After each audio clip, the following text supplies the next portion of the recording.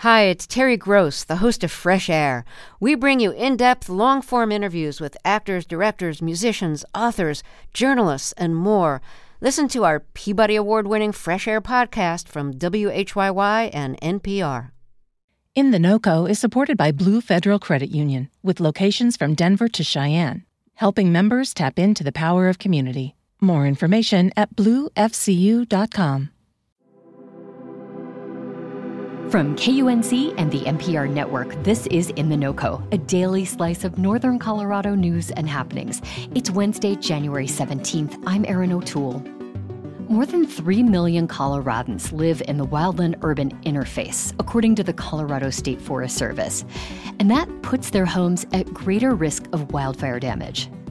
As more people live, work, and play in these areas, preventing wildfires becomes increasingly important.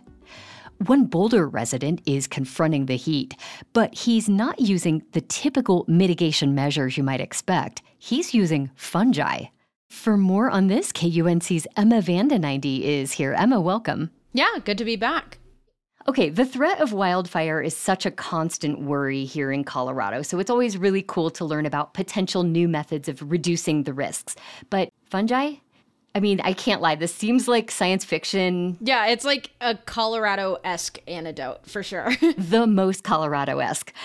Before we get into how this might work, who is the person behind this new approach? Yeah, so Zach Hedstrom is the founder and owner of Boulder Mushroom. It's basically this organization in Boulder that produces fresh mushrooms, that teaches people about them, and they do research on how mushrooms can be beneficial, from medicine to, in this case, wildfire mitigation. And so how does this process even work? So it sounds pretty complicated, but it really comes down to just the nature cycle that this fungi is used to. So there's a particular type of fungi that's called saprophytic fungi, and it gets introduced into the environment. Hedstrom calls them nature's recyclers because essentially they disassemble chemical bonds. And what he does is he sprays it or inoculates it over this environmental area. It's being put on these wood pieces that have been cut down and laid on the forest floor. That's usually, created from burn piles, or like they're going to go haul them out. And then there's this mycelium inside the fungi, which is like the fungal root threads. And it grows over this cut down wood. Basically, it's like these white threads or white pieces.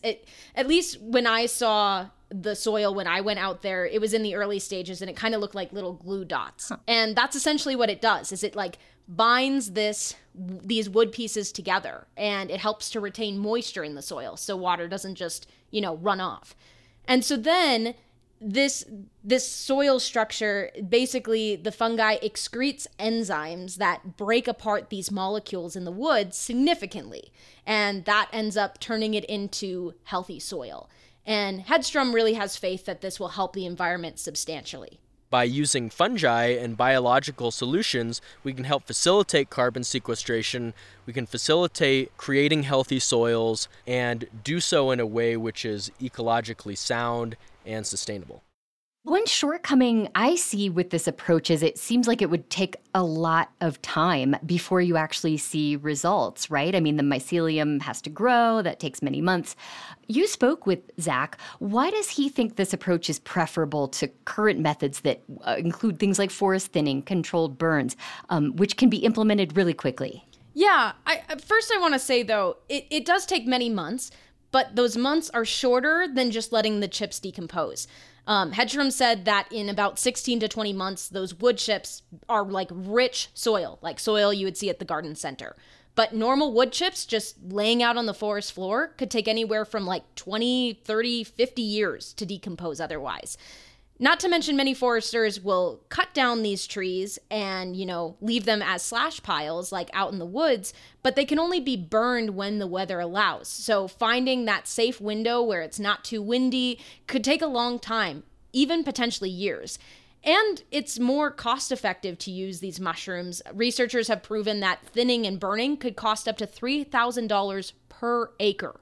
And that's just money sitting around on the forest floor that could still be a hazard for a potential wildfire.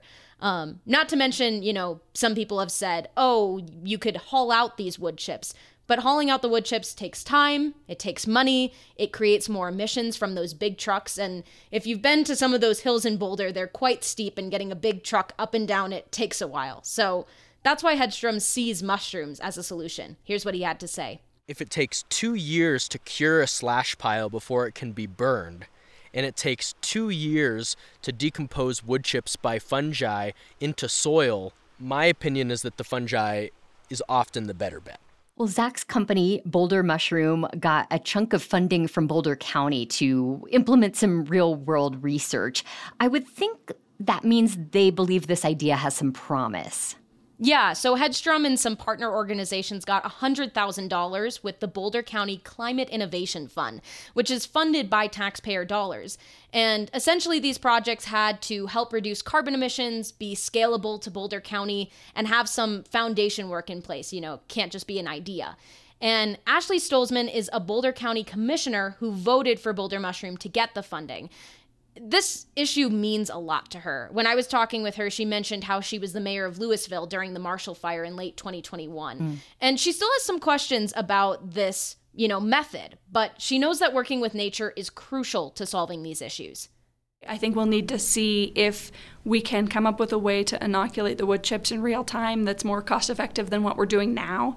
But the promise of it being more cost effective, I think, is there because trucking is so expensive, labor costs are so expensive, removing the trees is so expensive. Right. Well, what are the initial plans? Where are they planning to test this out?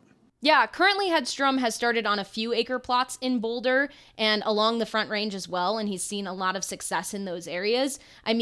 There was even a demonstration that he did back in October, and he showed the different stages of the mycelium growing across and the enzymes doing their work. And there's photos of him holding up this big wood chip mass, and it's just crazy how it's bonded together. He really hopes to see this mushroom project on 100-acre plots soon instead of a 1-acre plot. But he also wants to get some university partners so the project can expand.